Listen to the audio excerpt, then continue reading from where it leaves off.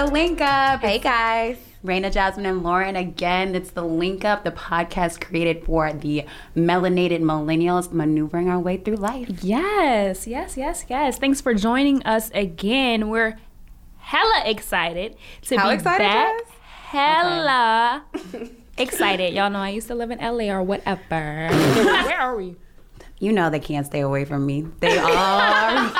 They back in Brooklyn. We're back course. in BK, We're back in y'all. Brooklyn. Wow. So quick. It was quick. Very quick, but it has been a great weekend. So we lit. had our podcast launch party yesterday, Hey. and it was so fun. It was a lot So of fun. It was a lot so of fun. It was like, are we releasing an album or a podcast? It was so lit. It was one of those brunches that turned into the night party. The For lights sure. were off. Yeah. You know. Well, It just shows you just can't take Louisiana people nowhere. Anywhere. Like, why? Why are we like this? why are we like this? 'Cause when Alexa, why are we like this? Please answer us. Y'all, literally, I wish y'all could have seen the room because it was mostly like people from Louisiana, and then we had a handful of people that are from up here, and our songs came on, and I looked over, and they're literally clutching their pearls. Yes. Like, what happened? What? Wait, What but when the happened? Jigga Train happened, Y'all, when the hometown music comes on, the energy level just becomes it's through the roof. It's literally through the roof. And no matter where you're from, I'm sure there's like that hometown vibe that wherever you are, Yes. if they run that song, It's a it's wrap. over. It's over. Face to the ground. Face to the ground. I don't care You what already you do know. for a living. I Face don't to the care ground. who you are, who you portray to be. Face to the ground. Face to the ground. Yeah, our photographer's mouth was open as she was snapping photos. She was like, It was shocking. It was shocking. But seriously, everyone who came out, supported us, thank you so much. we love y'all. Thank you. Even people who couldn't make it that sent their love, people who cooked for us, the photographer, everybody who Yes. had any part, like we appreciate it so much. Y'all made it special and made it happen. I felt so loved. I love all of you guys. And then everybody that followed us, I know even everybody that wasn't at the launch physically, still like you guys following us, reposting our stuff, telling us congratulations via text and or DM. Yeah. We love you guys. We understand that you don't have to do this, and we thank y'all for your support. And it was Thank just you. the love from so many people and Black women. Yes. Yes. Like, I loved it. It's just like Black women supporting Black women, just telling us how like happy they were, how proud they were.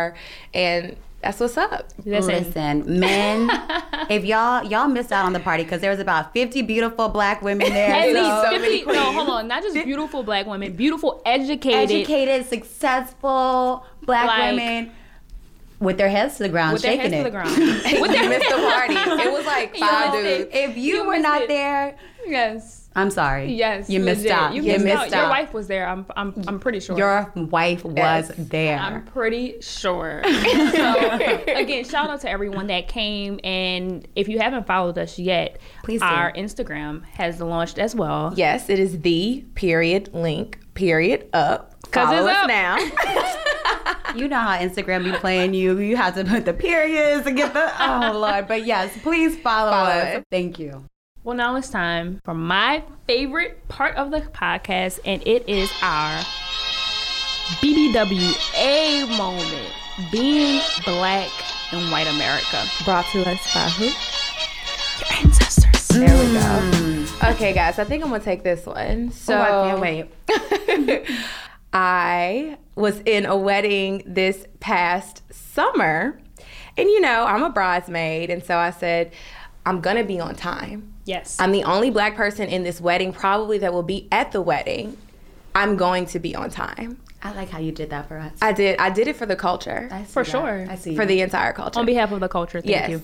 So I pull up, I'm ready, I'm cute because I'm a bridesmaid. Like, I'm dressed up. I walk into the church. I'm like, wow, okay, it's a little creepy, but it's beautiful. Beautiful church. We'll cut the creepy part. Not the church being No, creepy. we're not cutting it. That stays Y'all, it in. was just the wooden walls and the, you know. So I walk in and I see my girl. I'm like, hey, boo. Like, you know, I'm so happy for you. Like, this is going to be amazing. So I'm talking to her. Mind you, this is just the wedding party here. So I'm talking to her and the wedding planner. The wedding planner is an older white lady who looks like she's the wedding planner. Everybody else is in the wedding party. So as I'm talking to the bride and the wedding planner, the future sister-in-law of the bride approaches me and walks up to me and says, "Oh, are you the wedding planner?" No. So then I stopped. I'm sorry. I looked around because like I'm really trying to wonder why do you think that I am the wedding planner? I'm clearly a part of the wedding party. Obviously. Like I'm dressed how I look. Like how I look. Girl, curls popping, lipstick on, like clearly beat. Oh clearly I'm a part of the wedding. Okay. The disrespect. It was so disrespectful. And I felt so bad for my friend. The bride, she turned red and she was like, "Oh my gosh, no. This is my friend. This is my friend Lauren." Wow. I still don't think she understood what she did. And I feel bad because I know my friends felt awful because I talked to her about it and I know she told me her husband was pissed. Yeah. But it was like just the subtle, not so subtle things. And it's like, you know how you try to make excuses for people? And I'm like, she knows that this is not a member of the bride's family because they, the bride and her soon-to-be husband dated a long time. Yeah. The whole family. For sure. So in my mind, walking up, if I'm going to assess the situation, I'm going to say, this older lady that's in her 60s, in her leggings and flowy shirt, is telling people where to go. Right. It's probably the wedding planner. For sure. For sure. Absolutely. That's crazy. But that happens so frequently. I saw that happen in court a few months ago. Many times it's not many of us that are represented in the courtroom. Right. And so literally there was this other black female attorney and myself. We were the only two minority attorneys in the whole courtroom. And so the judge said to one of the attorneys that were speaking, he said, "Go and see my secretary to get a date for trial." The attorney immediately turns to the other black attorney and says, "Okay, we need a date." I know you lying. This lady, oh my gosh. And so she turned red. She was like, "What?" Now this lady has been practicing law for about 20 years. Yeah. She gave him that death look, like your mama, like, "Boy, who are you?" Like, I'm gonna beat your ass when you get home. I literally read her thoughts and I was like, I wanted to jump on him for her. Right. The disrespect. That's Do you think that automatically because she's a black woman that she's the secretary? This lady has been practicing law and can practice law around you any day. That's crazy. Crazy.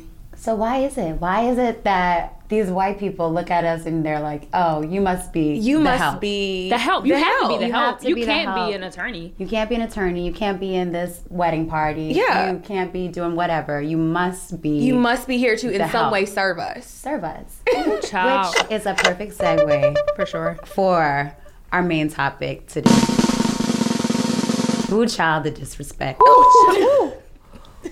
That's the topic of the day. I just felt that. Disrespect. Ooh, child. Ooh, Chile. Ooh, Chile.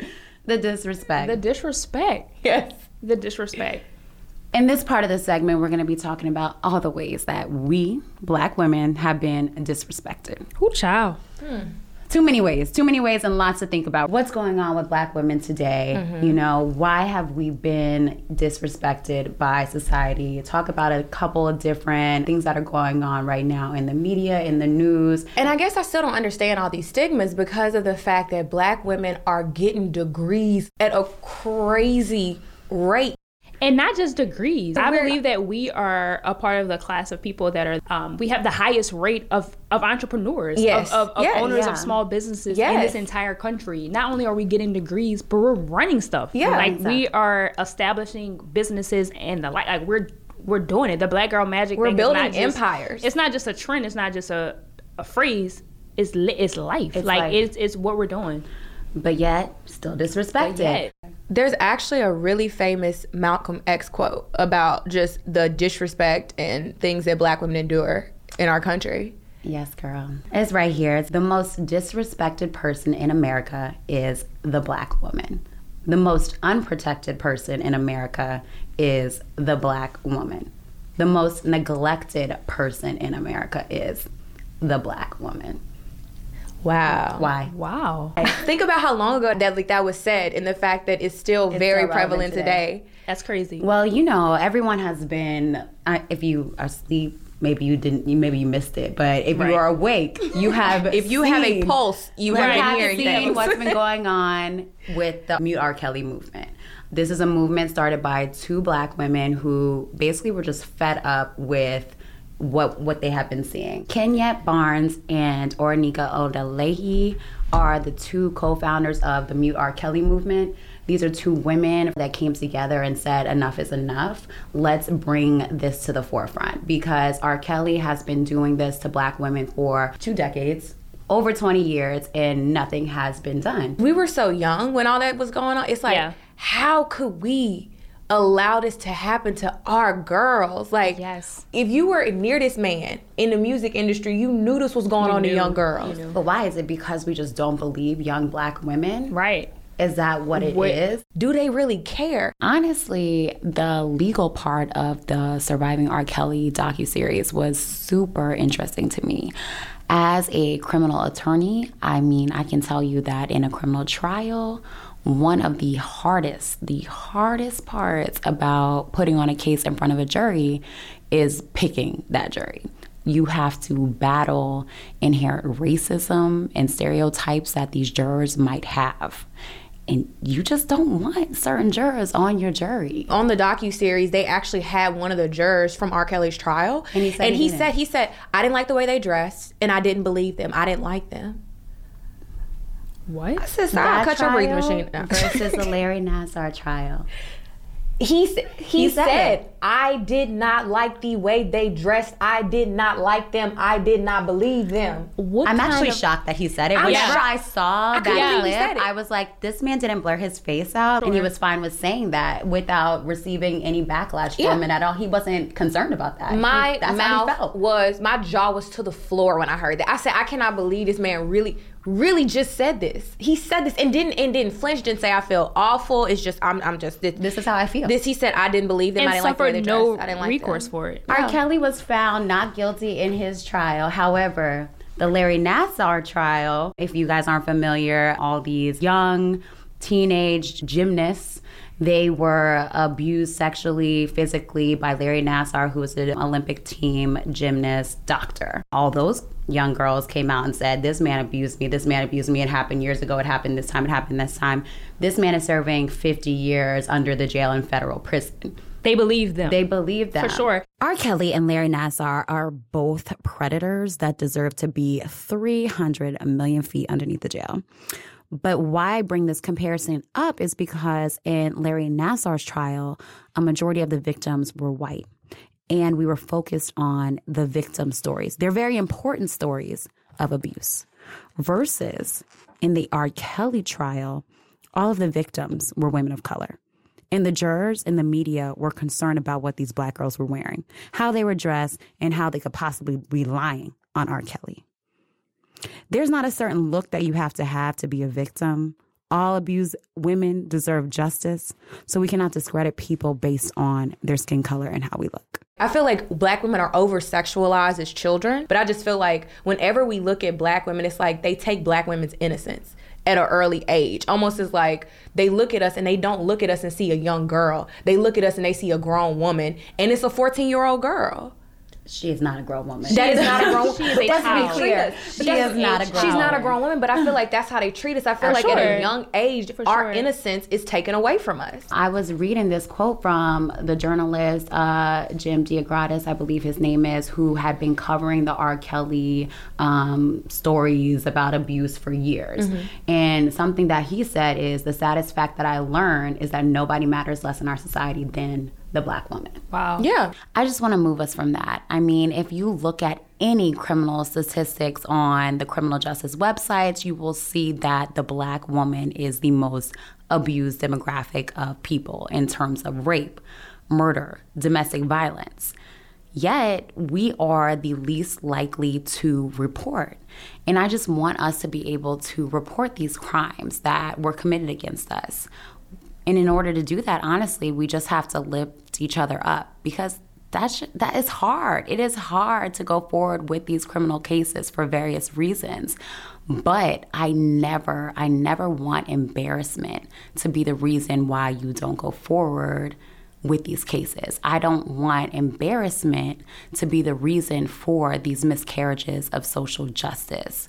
It's not embarrassing what happened to you, it's wrong. So we, as your family, friends, sisters, have to be there for you, and we are going to be there for you so that ultimately you get the justice that you deserve. Embarrassment or self-doubt, it's just not going to be the reason for any miscarriage of social justice. We see that expressed in so many different ways. The more I learned about it, and as I watched the docuseries, there was a definite level of guilt that I felt because we've been hearing about this for years, right? And we have loosely called R. Kelly a pedophile. Mm-hmm. We have loosely, made different comments, and we joke about it frequently, just within our culture. And it's like we've made such light of it that it's been perpetuating his behavior, and all of it has just been kind of swept under the rug. And it's like, I ain't gonna lie, I used to keyword. A good step off a step in the name of love. Mm-mm. Wow! Now I want to step my foot off in his ass. Like, I swear, if a DJ plays one of R. Kelly's songs, I'm pulling the plug, and I'm going to curse that man out. Pulling the plug. And I'm even though, yes, Jasmine, I feel you, like, why have we been sitting back for all these years? But I'm glad that this movement has now made a huge headway. Yeah. Taking away an abuser's power is the only way we can stop an abuser. Mm-hmm. And he makes his money off his music, his wealth, his fame, and we need to take that away from him in order for, to silence him and to mute him. For sure. But what's crazy? Did y'all see that, like, after all of this came out and after the docuseries was released, his albums, how they increased on the charts. Yeah.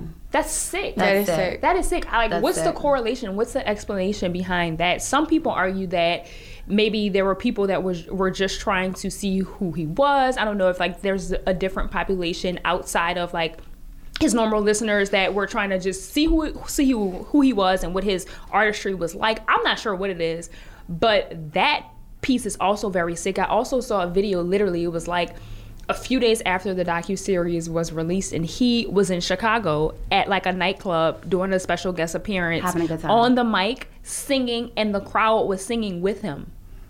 I think it kind of goes back to the fact that, like, once again, that innocence being taken away from young Black girls. What I saw a lot is that, calling the girls fast, saying they knew what they were. These were children. Kids, babies. These were kids. Like, you mean to tell me? But a lot of it, you see it within our community, which for me is so upsetting. Stop calling these young girls fast and put the blame where it needs to be on. And that's these old dudes that's trying to get at these young girls. Why do we always blame the young girls, saying, it's because of how you dress, it's because of how you acting, you out here being fast? But what about the dudes? Like, that's where the blame needs to be put on. Like, no one's going to help us before we help ourselves. For sure. Right. And so it really does have to start in the Black community, helping ourselves. Right. Like, we forget about protecting ourselves. We forget about building ourselves. That Black women will be so focused on trying to build someone else up to reach their potential that we won't focus on us and our potential. So if we forget about ourselves, who else? Who's going to remember us? Who's going to help us? If we can't help ourselves, who is going to help us? Who? Definitely. I was reading this quote from the journalist Jim Diagratis, I believe his name is, who had been covering the R. Kelly stories about abuse for years. Mm-hmm. And something that he said is, the saddest fact that I learned is that nobody matters less in our society than the Black woman. Wow. Yeah. And that breaks my heart. Yeah. No, we see that expressed in so many different ways. We see that not only from this R. Kelly situation, but with the pay gap. Yeah. I mean, that's like, when you really think about the large inequity that stands today, like, not what it used to be in 2019, what the pay gap is. Black women in the U.S. are typically paid 61 cents for every dollar paid to white men. Like, it's a joke.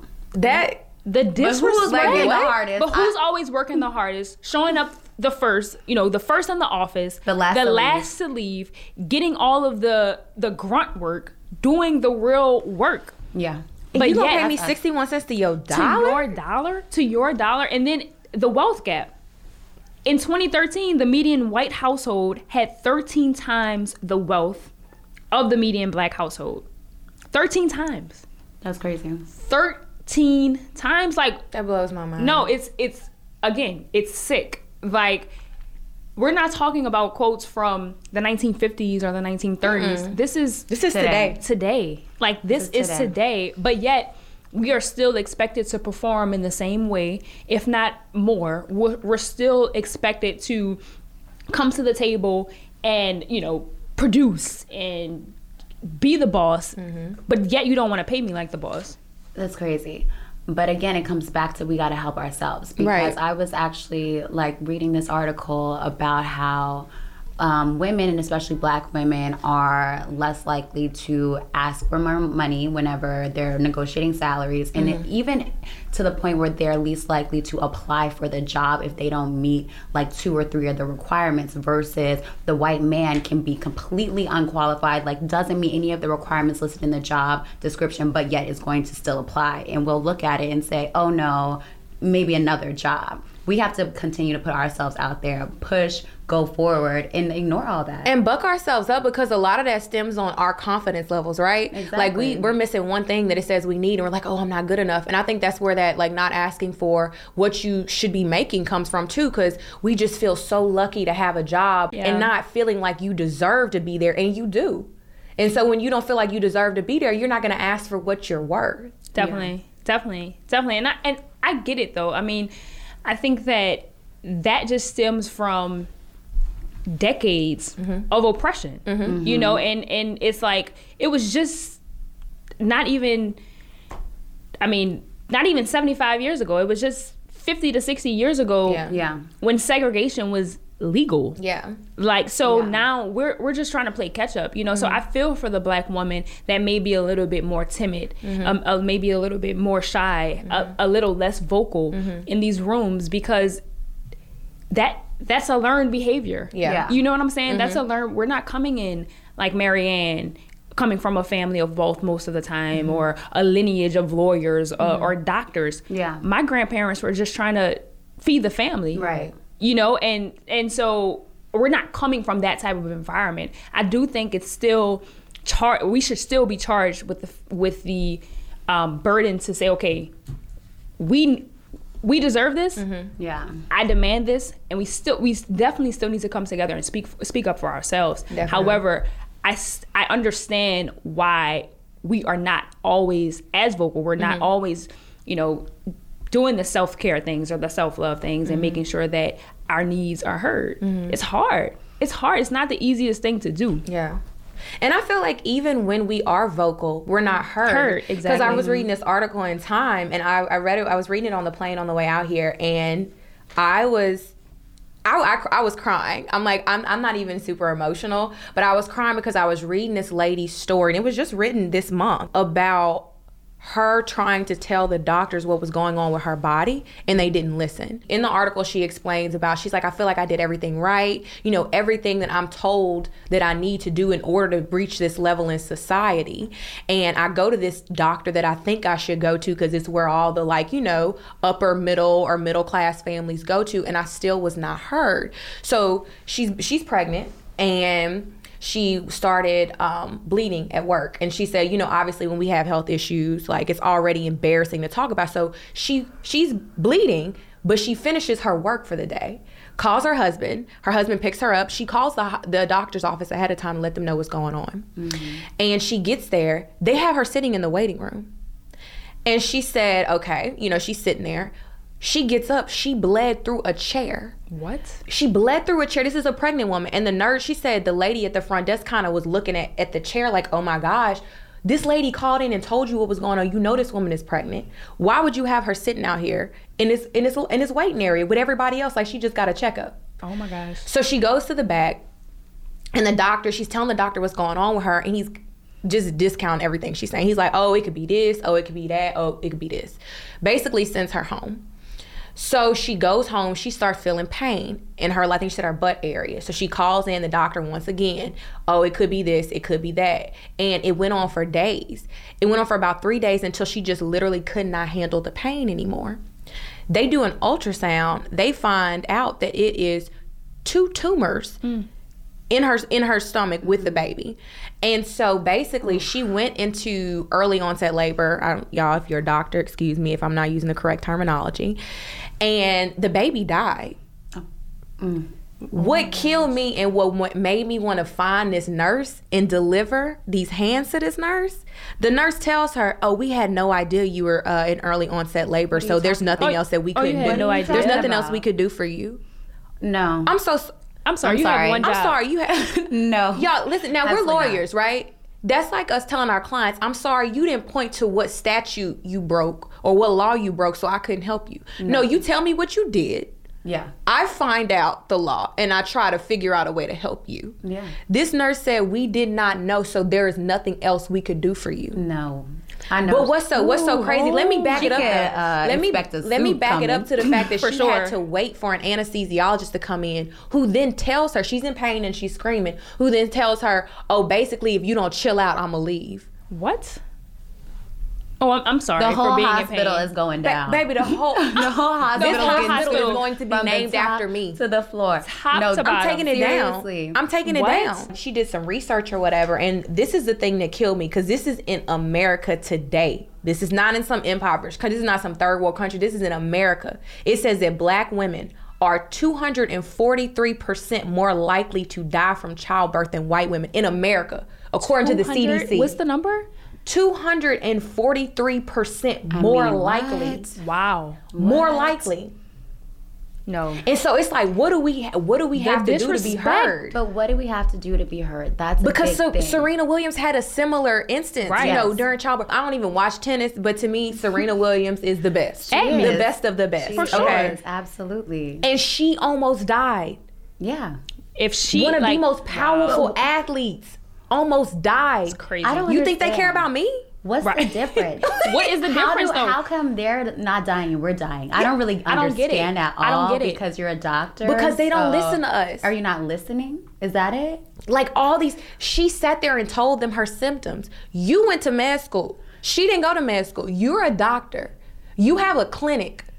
You don't, when I'm telling you my symptoms and you don't know what's going on, you need your license snatched. That's why I be Googling myself in the doctor's office too. I be okay.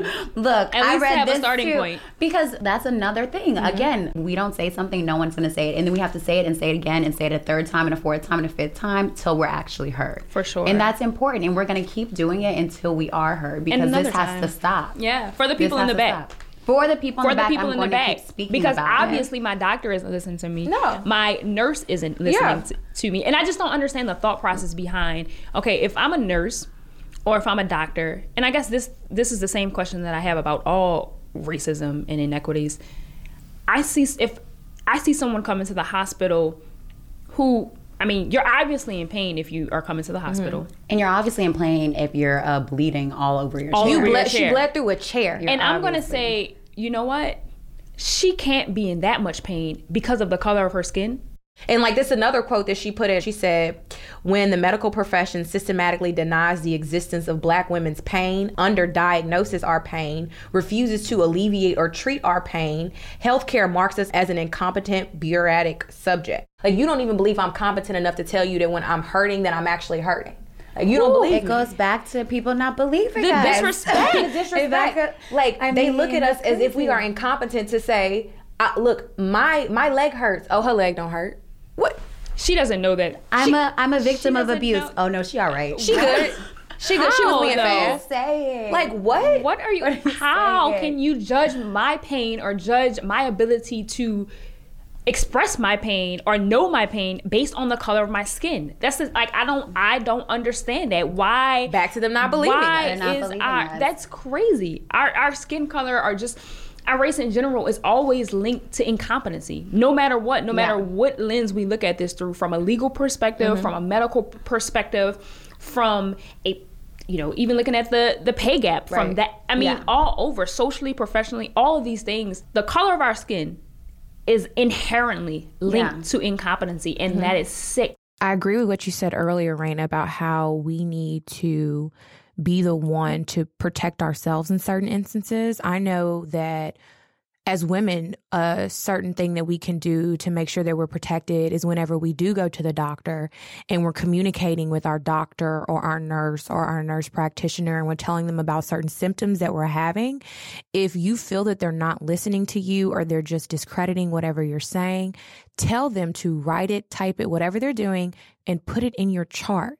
When it's in your chart, it reflects that you let them know that you are having some certain symptoms and they chose to ignore you. They chose not to treat those certain symptoms. So God forbid something happens, you still have that proof. But on another instance, these doctors and these hospitals not going to change till you hit their pockets. That's the same thing you have to do for any powerful person. You have to hit their pockets. So nothing in the medical industry is going to change until Black women get together and start filing class action lawsuits.